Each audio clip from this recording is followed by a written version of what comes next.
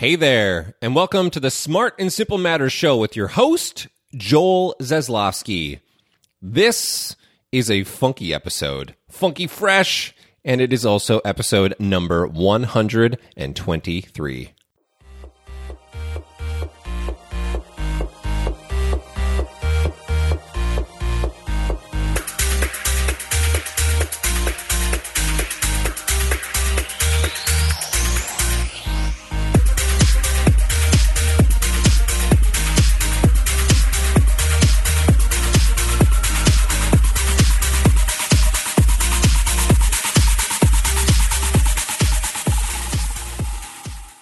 You know, I love it when I can create a podcast episode that's almost guaranteed to reward your time and attention. Sometimes this Smart and Simple Matters show thing, the gratitude is rather one-sided. I give it to you to honor your commitment to listen the whole way through. Other times I hear from you that you are practically shouting your equivalent of sweet, sassy molassy while you had your brain rocked by a specific episode. I have the distinct feeling that gratitude will be flowing mightily in all directions for this one because I recorded a chat with my friend and a slightly intimidating human in the best way possible, a man named Christopher Carter, best known to everybody as simply KC. In this episode, I hide nothing about my passionate bromance with this epic human.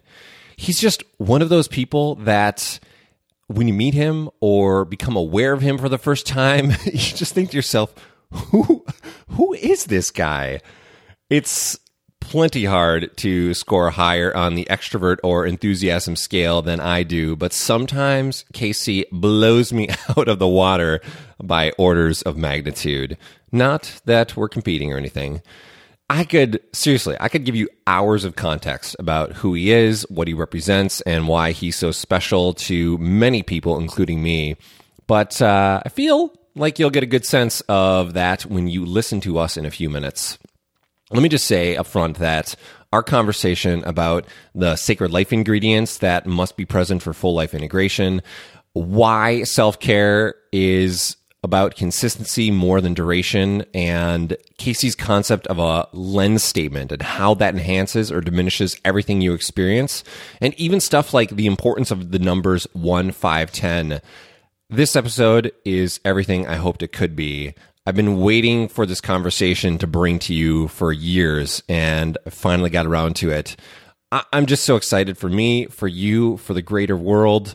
Now, the audio quality, it is a little substandard with some minor distortion in a few places.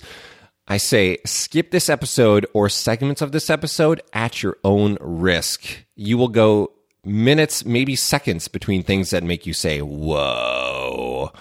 I really believe it's worth absorbing every last drop of Casey goodness you can get.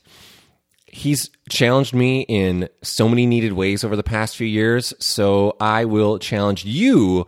See if you can avoid getting amped up when he's building like a juggernaut as he reads part of his current lens statement during the episode. I don't think it's possible to feel at least 89.37% stoked when he does that, but you, of course, will be the judge. I am so ready. I bet you're so ready too. Here we go. KC is like a shaken up can of soda. Calm on the inside until you pop the top and all of a sudden his effervescence is everywhere.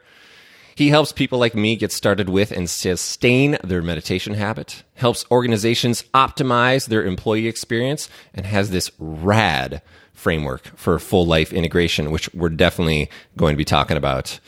Casey has also been featured in Business Insider, on stage at Wisdom 2.0, and many Good Life Project events, and at least unofficially in every place that you'll ever find him. This dude is featured everywhere. You show up and his presence will be known. K to the C, I am so freaking rad to have you on for chat. Welcome, buddy. Thanks, man. Wow, that was an epic. I'm like, I can't wait to meet this guy. He sounds incredible. He is incredible. And people will start realizing that slowly and maybe suddenly, pretty soon. Let's give people a little bit of backstory, some context before we dive into some deeper stuff. I like to start a conversation with something I call the seeds of awesomeness, because I want to help people understand how you came to be the person that you are today. Can you tell us something unique about your environment as a youth, or maybe a prominent experience you had growing up that still has a big impact on you right now? Yeah, I would say early on, it was about I was this little seed that my grandfather watered with the waters of awesomeness, or the waters of possibility. My grandfather was an absolute legend, and everybody around him felt this love and this kind of glaring presence. He had two speeds, like tremendous and magnificent. And I say that, like for instance, he started the Long Island Nautical Heritage Society, and he would rent these like pirate ships. And I don't know how he did it, but I have memories of being able to steer a pirate ship wheel that was like wider than my wingspan of my arms, and looking up at my captain of a grandfather with his captain hat saying like starboard and blah, blah, blah. And I was like, is this real or is this a dream? So I would say that was a huge influence. And then also I was blessed to discover music at a young age.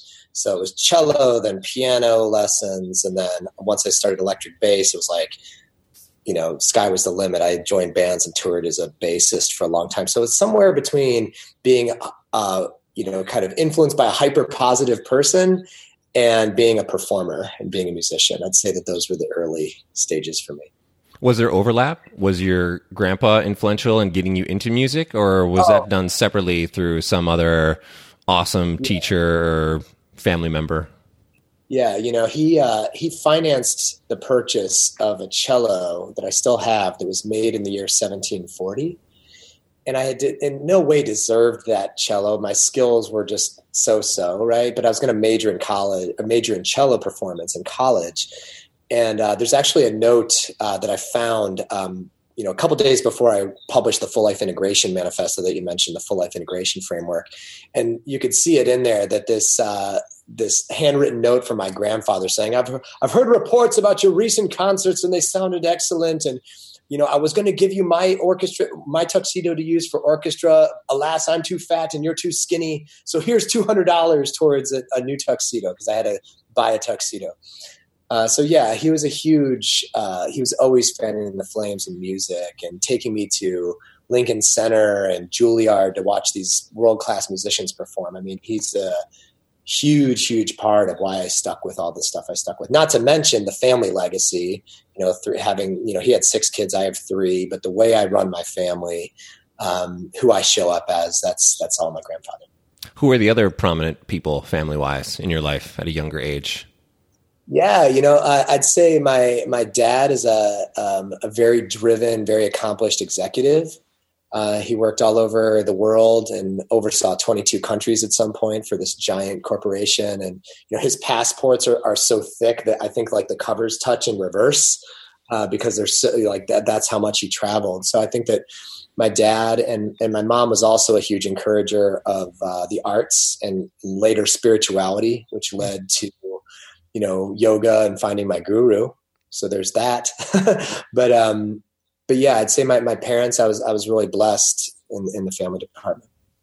Do you have an example of how your parents raised you that you've now passed along to your 3 kiddos? I'm sure there's tons of examples, but is there something when you think of the signature impact that your parents had and how you've handed that down in the generations, anything in particular come to mind?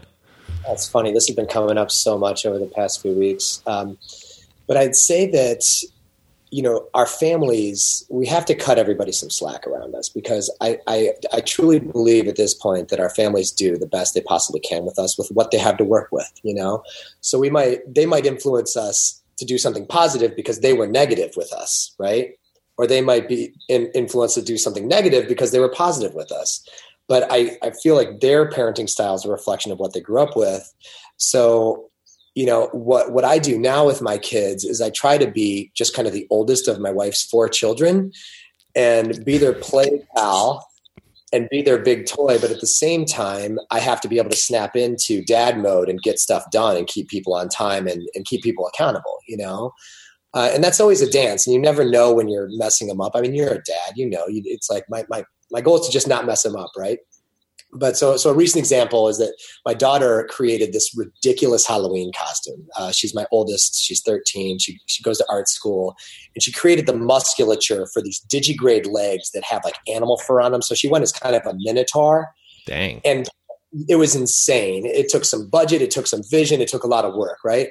But of course, the night before she wears it to school, she asks me to help her hot glue gun all the fur on. So like I'm complaining, I'm burning all my fingertips. I'm like, why do you want to do this? Are you serious? So I was resisting her vision over and over and over until it got to a point where I realized like, I just got to get used to her leading the way, right? Because she's so much more visionary, creative, and further along than I was at her age that I have to be okay with that, within reason. I mean, I can't just like throw money at every, crazy art project, but when I see with where she's taking it.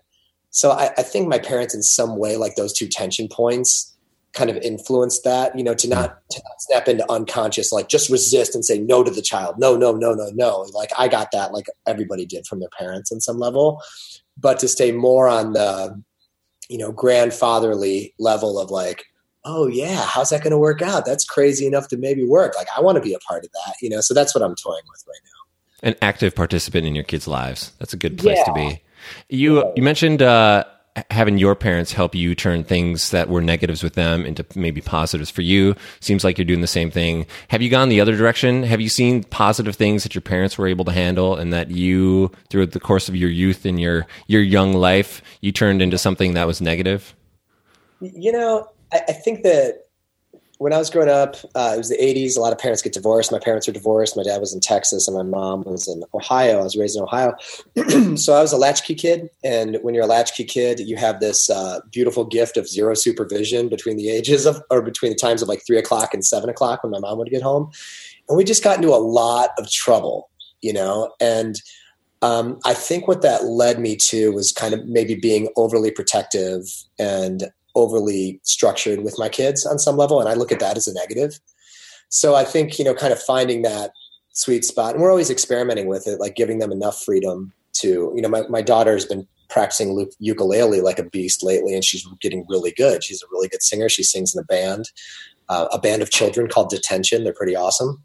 And, she wanted to take her ukulele to school, and I've been telling her for weeks, no, it'll get in the way of your studies, and it's like, people that know me from camp or these other places are like, they would never think I would do that, but I got to do that. So then yesterday she finally asked, I said, yeah, take it to school. I want your school to be more fun. I want you to be more creative. And so I think that some of that latchkey kid freedom kind of inhibits my, the freedom I give my kids.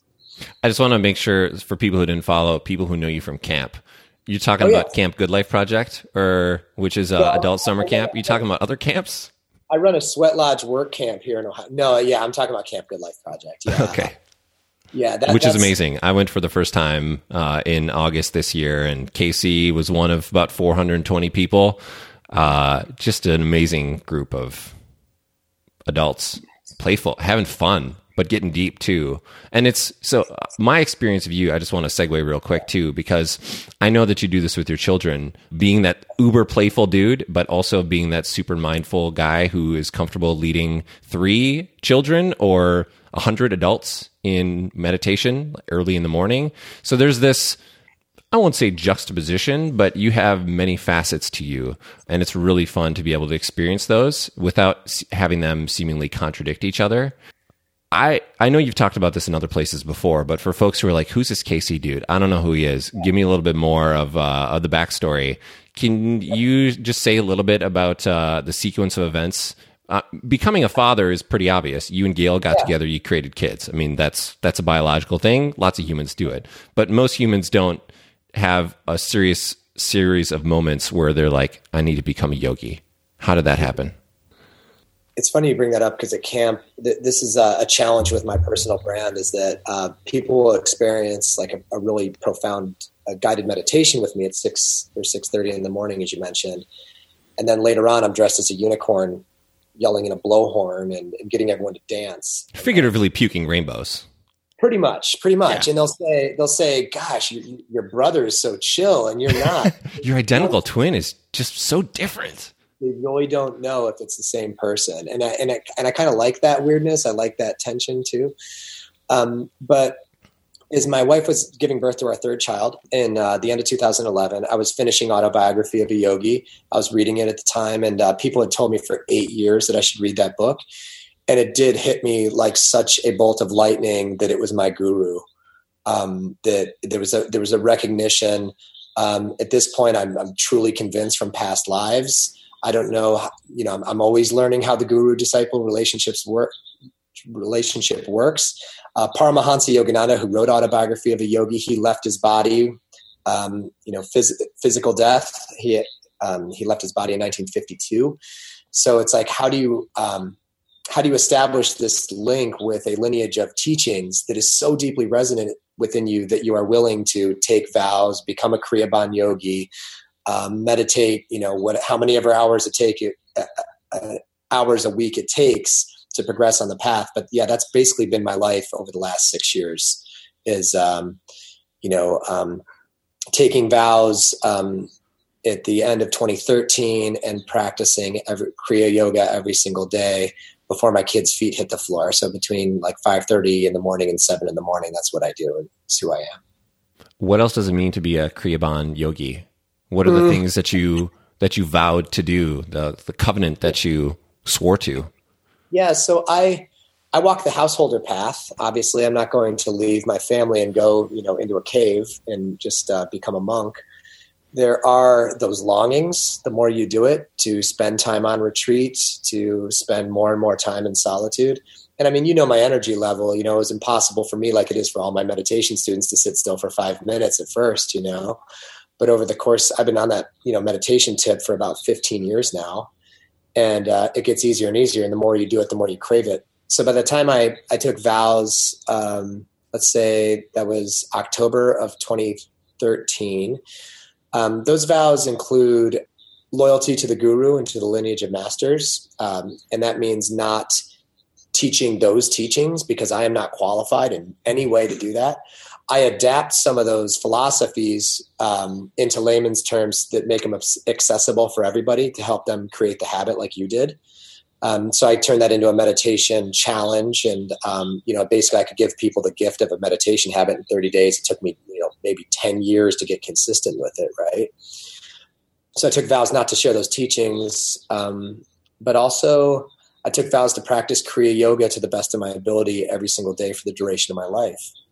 And it's something that all the study and all the practice leading up to it prepared me to do because it's a very serious commitment. Once I don't want to poo-poo people's Kriya Yoga however they get it, but, I've had friends that get Kriya Yoga after going to like a weekend seminar, and I asked them to think about, you're messing with some stuff that's really powerful and it's been around for thousands of years, and you might want to work up to it so you could actually practice it to the level, because you don't want to be something you dabble with and then forget about, right? And How did you know that you were ready? You mentioned that you've been you read the book in 2011, but you had been on the meditation tips for about 15 years. So this is going back to about the age of 25. And did you get started with meditation after? Yeah, you don't have to get into your story about almost losing your life on the operating table when you were like, what, 25, 26? Was that when you started meditation and then started working your way slowly up to being ready? It took me years before that. It's like this, when I was 19, I was in a band that played a few hundred shows a year. We toured constantly, like 5-6 nights a week. And I had done that for about a year or so. I joined when I was 18, 19, and I had to fly down to Texas to tell my dad I was going to take another semester off school to stay with the band. And the band wasn't truly going anywhere yet. Like, we might get a record deal, but I knew that it was going to be a horrible conversation. I met a woman on that flight. I was so depressed to have this conversation with my father. I was so scared. I met a woman on that flight that told me she was my reincarnated sister. I know this is going to sound weird. She was a hairdresser from California, so I wrote it off as that. Oh, this crazy hairdresser from California thinks she's my sister from a past life. Okay, tell me more, right? She said, well, I'll tell you more. You're a musician, and you're on your way to talk to your dad about this like difficult decision you have to make. And so she started giving me all these details. Yeah. That were stunningly intimate and accurate. And then I was looking at my hands to see if it looked like I was a bass player or something. But she knew She knew me for sure. And she told me during that layover at O'Hare Airport in Chicago that it was my path to be a yogi and to meditate. And it took me years to even listen to that. It was like, because I was still a skeptical young kid, into drinking, doing drugs, playing rock and roll, just into my life at that phase, and I was scared of what that conversation truly meant, right? I wasn't ready for it. So it took me, well into my early 30s to start really experimenting with meditation. First in Shavasana on my basement floor in Chicago, falling asleep, big surprise, right? Laying on the ground in the dark. And then sitting upright, slumped, and falling asleep sitting up. And then starting to meditate on the trains, the Red Line train into Chicago on my commute. And it was just this kind of integrated into the real world, figuring it out every step. And then as I started becoming more serious about it and seeing more benefits, that led me eventually to Autobiography of a Yogi. And then I did the at-home lessons through Self-Realization Fellowship. That's Yogananda's organization. I did those from the beginning of 2012 to the end of 2013 when I took vows. It usually takes people a year if they do it hardcore. And it took me a year and 10 months. And that was about as hardcore as I could do it. And ever since then, I just, once I took my vows and I was ready, I just practiced to the best of my ability. It's crazy how you can hear things hundreds of times, thousands of times over 10 years, 15 years before you act on it. I had heard so many people tell me, Joel, this meditation thing, probably a good idea for you too. And I was like, meditation. I mean, I get it on an intellectual level, but I'm not feeling it. And then just for people who don't know, you were my entry point.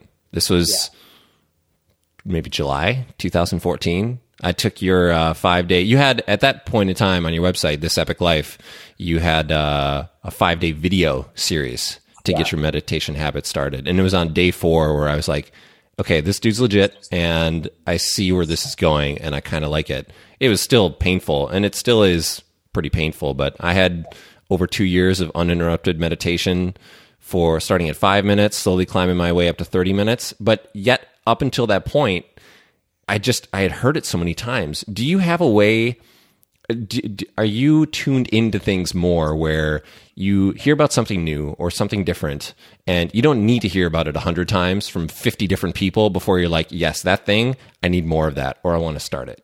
Well, it's interesting because one of the quotes I live by that I probably shared in that video series that I use with all my meditation students is, and by the way, I created that because I wanted people to be able to cut some of the corners I did and avoid nearly dying of stress-related illness. That's my dharma that I want to pay forward is like, I feel like I can distill my journey and what I learned to get my habit in 30 days for people. And it tends to work, which is great. And it's a blessing. But I give it away for free because that was given to me by all my teachers. Right. But one of the quotes that I probably shared in that was Pema Chodron, Buddhist nun, amazing author, teacher. And she said, nothing ever goes away till we learn what it needs to teach us. That the wisdom and the medicine that we're searching for in this lifetime will drip on us like we're a slab of granite, and it will eventually wear its way through that granite because water always wins. You know what I mean? And sometimes the things that we resist the most, like slowing the hell down before you could speed up, is what you need the most. And that's why, people told me to read Autobiography of a Yogi for 8 years. It's why people probably told you, Joel, you have the wiggles, like you got great energy, man. But if you have that calm center, everything will change. Right. And, it slowly leads you to the path. But yeah, I'd like to say that I see things at face value once and say, yeah, I need to do that. I'll do it. And sometimes we have that gift, but for the most part, all this habit creation is about, and I study this stuff a lot. I give it to all my students and all my clients. It's about people will adopt it when they are truly ready for it. When you're truly ready, the guru shows up, the knowledge shows up, and you surrender to the process. Most times we have the arms crossed like, yeah, if I truly needed that, I would be doing it by now, And I have that with a million things, like stopping, my Halloween candy shame spiral after my kids go Halloween, right? Like sugar, and I know you've conquered that one or messed with that one. No, haven't. But you've experimented with it though, right? With conquering the Halloween candy shame spiral? No. That still happens sometimes. I still, like you, drive by a Dairy Queen and be like, ooh, am I going to stop for a Snickers Blizzard or not? And it's like the biggest decision of my life in that moment, deciding, am I going to get a DQ Blizzard right now? I know we both have a fondness for DQ.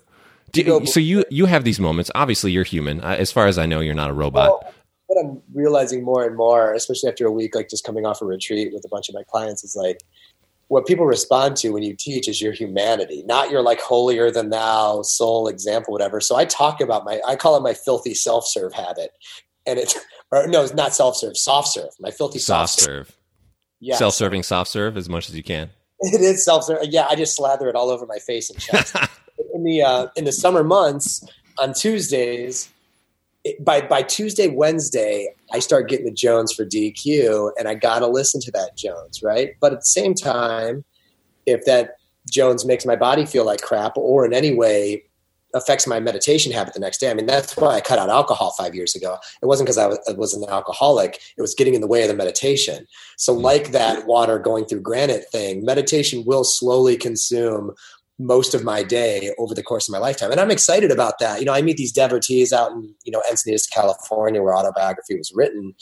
And they spend most of their hours of their day, 6-hour meditations and stuff, but they feel so freaking joyful. They don't need to go to the DQ or to the bowl of Halloween candy for that. I'm at a stage in my life where I'm happy to, and there's no judgment in it, but I know its days are numbered. Yeah, that's cool. Well, one of the nice things too is you mentioned some people who meditation is the pillar. That's the foundation of everything. And that's how they joyfully choose to use most of their time on this earth. But for you, as big as it is, I know it's just one facet. And one of the fascinating things about you, for me, is your concept of full life integration, which I promised in my intro that we would touch on. Seems like a pretty good time because we could talk about mindfulness and meditation and spirituality all day long. But there's a lot more. So just to give people kind of the 101 of what you mean, or when I reference full life integration, what does that mean to you? That we are infinitely more powerful than our separate pieces, parts. And I've done a lot of research over this in the last 5 years. I laid out all of this in this manifesto that's on my site, the Full Life Integration Manifesto, is it comes down to 5 what I call non-negotiables. And these are sacred life ingredients that cannot be removed or substituted. But if you're expanding in each of these areas over the course of your lifetime, there is no limit to your happiness, fulfillment, or success. And they are soul. We already covered that one. Soul, vitality, or how we treat our body, family or family relationships, family of origin, family of design, all of our friendships, all of our clients, all of our relationships, art or our creative expression, and then our work. And what I found, especially just coming off this, it was a full life integration retreat I just ran in Encinitas.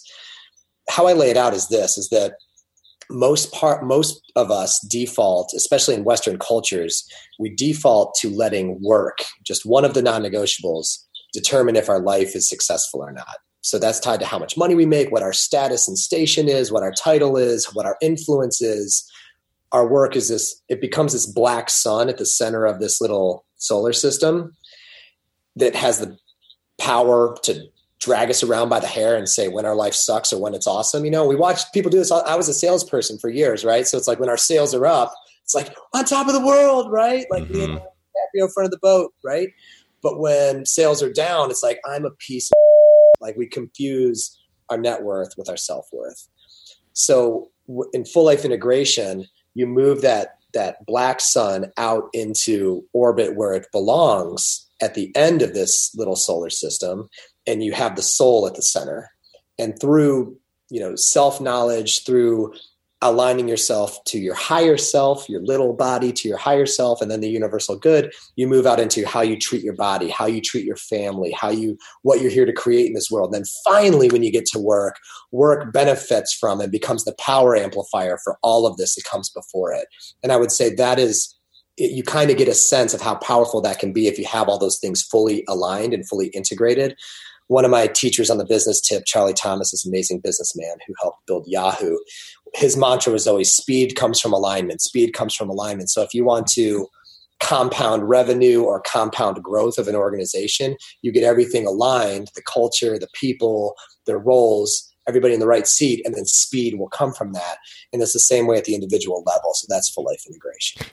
I'm just thinking for the first time, the pentagon that you have starting and the order in which you mention them, soul, vitality, family, creativity, and work, are those intentionally in order? Like you have layers and starting at the soul level and then building up to... Yeah. I've never thought about a starting point. I just thought like these are the 5 things. You should try to integrate these 5 things as much as you can. I'm glad you brought that up because it took me 5 years to figure out that is the right sequence. One of the things that, I do a lot of teaching and preaching about self-care, and I always say it's all about consistency and not duration at first, because people are like, oh, I maxed out at, 500 pounds for 20 minutes, or I meditated for 90 minutes, or, whatever. And it has nothing to do with that. It has to do with consistency. And what I noticed when I released the manifesto, I had a vision while I was meditating. I know this sounds ethereal, but the more yogi I become, I realized that all this stuff is divinely guided on some level.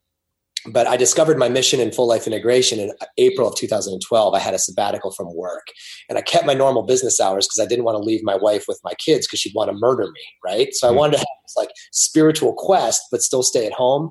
So I just stayed up in my attic office at the time and meditated most of the day, journaled, no technology, and went running and just, deeply introspective. I had the vision of full life integration, which was the pentagon with the rock hand with the let's not forget the rock hand, the lightning bolts too. So the lightning bolts hitting the pinky, and it was soul, vitality, family, art, and work. And those, but my interpretation at the time with those were mine.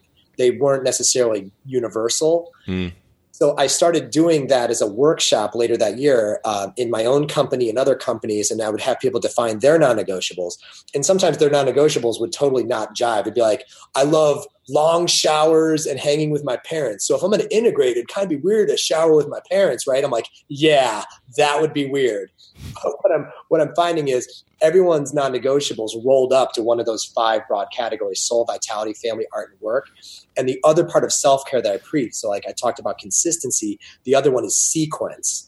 And when you have meditation first, and then you have running, and then you have, family time in there, something like that, by the time you come back to work, you take a shower before you hit the desk, you feel so aligned and supercharged. It's like, is my work my art, or vice versa? It all blends at that point. And you realize that this is one big art project, my family, or all these things integrate together into like one spiritual practice, one universal family, one, sense of duty in my work. The sequence now is everything. I feel like I tripped on something in April 2012 that I didn't quite understand. It took me 5 years.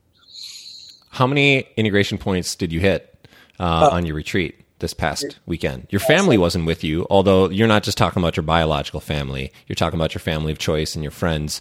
Did you hit all 5 in retreat mode, Casey? Yeah. So what you were, you said something interesting. You meant my 5 non-negotiables, because it's 1, 5, and 10. 1 lens statement. So you create a lens statement, which is this powerful statement of virtues. I had them do that. 5 non-negotiables that we covered in depth. Yeah, we hit them all hard, core. Soul, vitality, family, art, and work. And that was the basis of the content. But then the 10 is what I released this year that I haven't had a chance to work on since the manifesto, which is there's 10 integration points. So the integration points are the weaving together of each of those five non-negotiables. So how you could bring your soul into your vitality, soul into your family, soul into your art, soul into your work, and so on.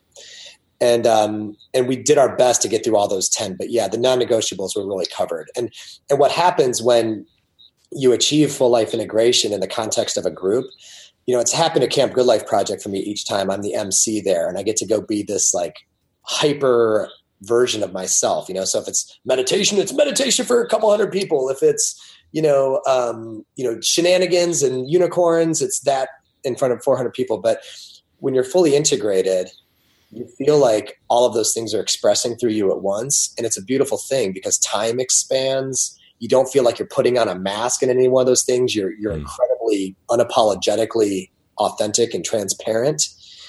And that's what was cool to see with my guests, was that as we had them design their integrated life, but then also practice it while we were there. 6 a.m. meditation, head out to the beach for yoga in front of the waves, run down the beach for vitality, come back, drink nothing but smoothies and organic plant-based food, then go into creative expression, art, and so on.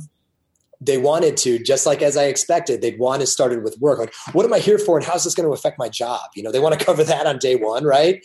And I had them punt that until the end of the retreat, right? And by the time we get back to this burning question around work, they had answered all their questions and then some because they'd done the sequence of the non-negotiables. But it's not necessarily sequential in that you're only doing one at a time. This is one thing that I want to make clear for folks. Right. Maybe you've already done it. Maybe I haven't interpreted properly. I know what you're getting at. When we talk about 5 non-negotiables and integrating them with each other, so I'll give some examples from my life. So I've just started this and it's raw and it's not working all that great, but I'm trying anyway. Meditating with my family on Saturday morning after breakfast, just for 2 minutes. I've got a 7-year-old and a 4-year-old son, so they're not in for for an hour-long meditation. But that is combining soul and family. Finding interesting humans to play with after school. I walk my son Grant home from school, and that's family time, but it's also playful time and creative time where maybe we'll create a game with some neighborhood kids. Maybe we'll just find cool humans to talk to in the neighborhood, like 95-year-old Mildred across the street who's awesome. So these are some examples, like doing a silent retreat, which is something that I plan to do next year, that is hitting a couple of different things. That is work for me, and also soul, and based on how I'll be treating my body during that time period, vitality as well. So you have all these different things that maybe during the course of a day or during the course of an hour, you might be doing one or the other, but the goal is over a period of time, you have these different things that you're potentially all doing at once that are integrated. Dude, first of all, you should teach my class. Second of all, if you're meditating on your Saturday, can you adopt me? Would that be weird? Could I be like your oldest son? I'm pretty sure you can't adopt somebody who's older than you. But I am way balder than you, and I've got more gray hairs in my beard, so let's give it a try. I'll look into it. But anyway, to have a dad that does that stuff, and all of them start out sloppy at first, sloppy and painful. But there's a lot of mythology in our culture right now, especially in the marketing of this notion of hacking everything. And I've never been interested in hacking anything. Like, I want to pursue mastery in things.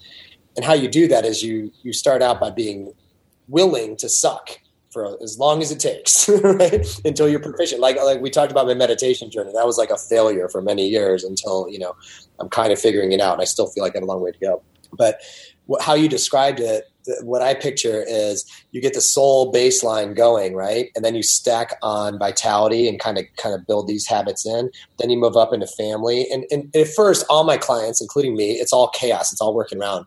But what you're describing, which I love so much, is that what you're doing is you're paring down so you have a highly intentional life. You have a highly intentional, well-designed existence where it's like, it's not just some ordinary walk to get your kid from school or walk home. It has the potential to be an extraordinary adventure, and that's my grandfather's influence again, which is let's make the ordinary extraordinary through high intention, right?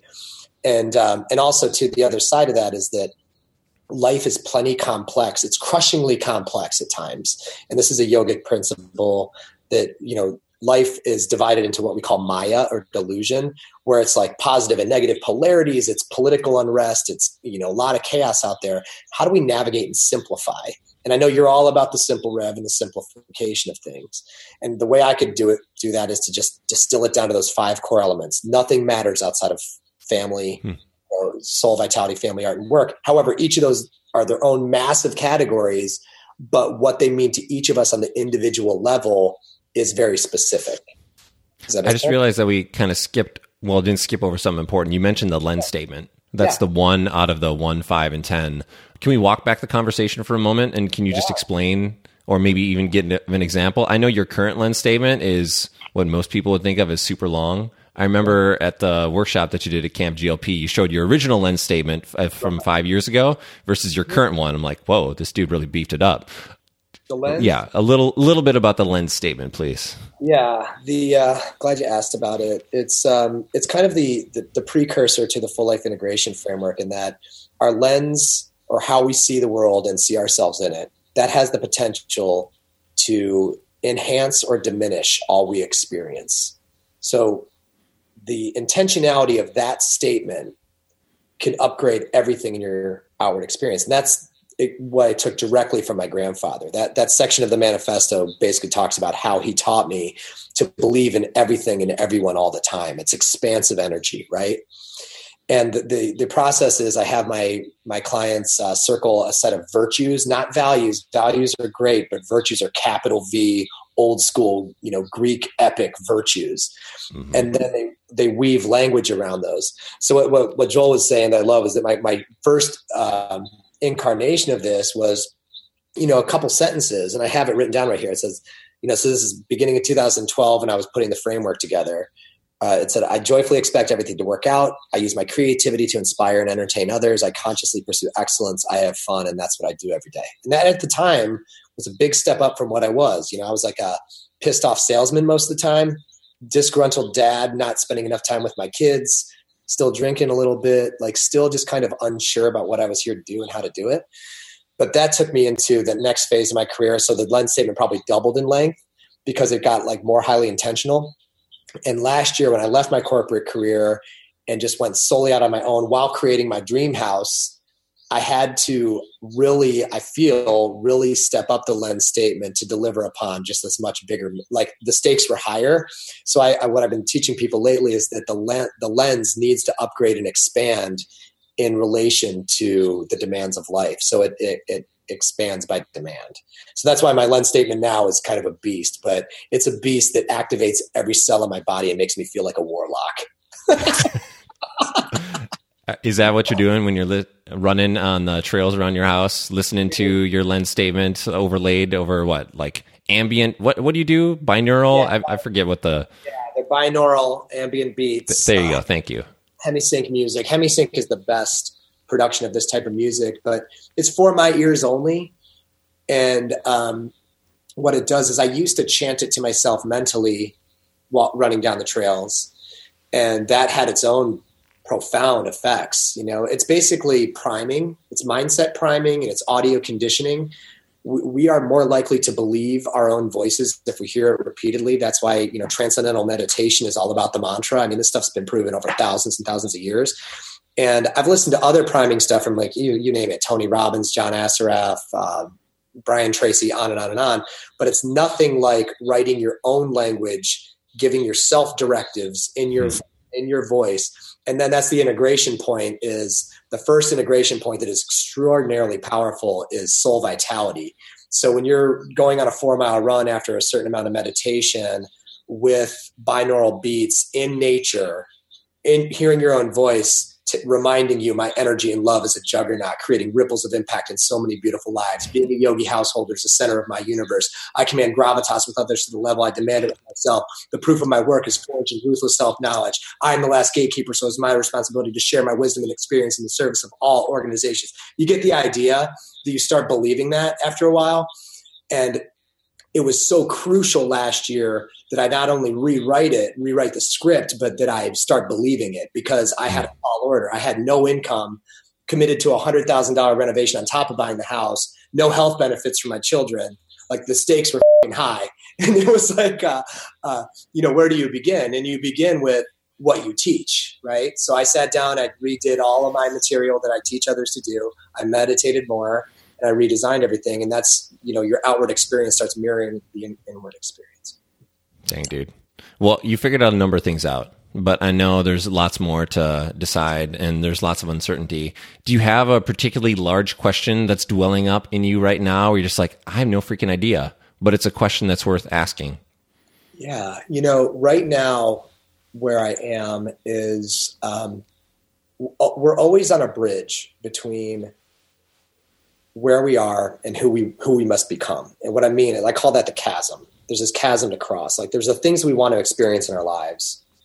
And we have friends that do some of this stuff. So like my friend and mentor, Jonathan Fields, is like a best-selling author, creator of Camp, has a gigantic email list. Like he's a very admirable, noble dude, puts incredible stuff out into the world, right? But it's not enough for any of us to want to be Jonathan Fields. He would turn to us and say, like he's been telling me for years, be you. You figure out you and you do you, right? And so my burning question is always around, how do I get from where I am to where I must be? And what we do is we kind of build these safe little bridges. So the bridge out of corporate for me was to say, okay, organizational consulting around culture. I had an award-winning culture that I helped build at my last company. I'm taking that in other companies. And I love that work. Don't get me wrong. But that work is not my work on the soul level. Like, I'm here to be a spiritual teacher. And so we see a guy like a Wayne Dyer or some other archetype, or like Oprah, you name it. And we think, how do we become Oprah? Or how do we become, and the question it isn't possible for any of us to become Oprah. There's only one, or you name it.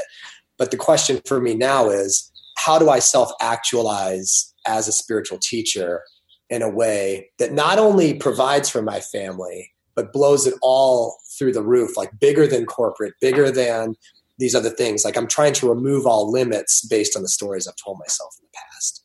And if the last 5 years are any indication, it's absolutely possible, because I'm sitting in a room that I didn't even know existed, that was 1 mile from my last house, that it seems preposterous that I would take on purchasing this in the context of not having an income, but that's exactly what happened. And a miracle of miracles, 18 months later, there's actually more money in my account than there was 5 years ago when I was making, 3 or 4x what I was making. So like, none of this stuff makes sense on paper until you experiment. And it baffles me more than anybody. But until you experiment and get highly intentional, and I think that's the question that comes up for me, is just how, And then, what if you've been preparing for this moment your entire life? Oh, that's a question that you posed. That's one of the questions that I ask myself somewhat frequently too, that I heard, okay, you can't see this, everybody. Dude's holding up a workbook from his retreat. The audacious question, what if I've been preparing for this my entire life? Gosh, I love that question. I love that so much. So that's an activator. And the activation is when you feel increasingly unprepared in this high-paced, volatile, uncertain world, and you feel increasingly unprepared to, parent your children while you're preparing to give a speech, or walking on stage and you don't know what you're going to say, or anything like that. You sit and you get silent for a second, and the question that life is asking you, your lizard brain is asking you, is, who are you to do this? Who are you to do that? You're not this, or you're an imposter, or whatever. And you say, shut the hell up. And you ask the question, what if I've been preparing for this my entire life? And all of a sudden it's like, you feel like Voltron inside, and you start realizing that all these seemingly random events have prepared you, have refined you beautifully to step forth and to be that for people and to be that for yourself. And that's a game changer question. I have not found a better question to ask myself. Well, I'm glad that we threw that one out there too. Is there anything else that you'd like to discuss that we haven't touched on yet? No, I'd say or that you'd like people to know? Yeah, I'd say the focus right now is on finding my next. Earlier this year and last year, like I mentioned, is I was doing more organizational consulting, and I still have a lot of those projects kind of hanging out there, and I love that work. But I want to start building more and more of just an army of thoughtful, badass, emerging leader type clients on the coaching tip. So if there's people that are interested in my one-to-one work, I ask them to check that out at thisepiclife.com. That coming off a retreat, I realized that's my mission right now. At first, when I went out in business on my own, I thought I was never a one-to-one solution. I was always a one-to-many solution. And what I realized, it's like, first of all, the brand has to be me. And now the brand is me, but it's like either organizations or individuals. And what I really deeply love is transforming individuals, because I know what it did for me. And then that work always comes back to you, So that's what I ask people to check out. So thisepiclife.com. Got it. Yep. All right. There'll be lots of people heading that way. Dude, thank you so much for doing your time bender thing with me. As much as you can warp time around you, I'm super grateful, and you're very generous with your time and insight and stories and enthusiasm. Well, you're a freaking, I love your podcast, Joel, and I love everything about you. I love the way you move. I could go on. But you're kind of like a snake charmer. It's like your job to kind of play the flute, and then we all just kind of slither and dance like Axl Rose. And but you bring out a real magic in people, and I want to thank you for doing that. And like I said, I was really looking forward to the conversation, and you always delivered. All right. Yeah. Did Casey do for you some of what he's done for me over the past few years? Can you understand why I love this guy so dang much? Now, if you're tempted to craft your own lens statement, create your own set of non-negotiables, find your own full life integration points, or do things like start the meditation habit, Casey can be your guy. You'll find links to all the stuff we spoke about, topic timestamps, takeaways, and more in the show notes at joelzaslofsky.com/SASM123. Don't worry about supporting me or this show after this specific episode. I just have one request. Go pick up on Casey's trail of unicorn rainbows across the internet. Perhaps you'll start at thisepiclife.com and really start to get into the things that he's into. Gosh, it's contagious. Enjoy him, share his stuff, and think of me next time you're wondering who to support in this rad world we exist in. You've just listened to the Smart and Simple Matters podcast with Joel Zaslofsky. Now go simplify something, hug someone, or get your sexy spreadsheet on.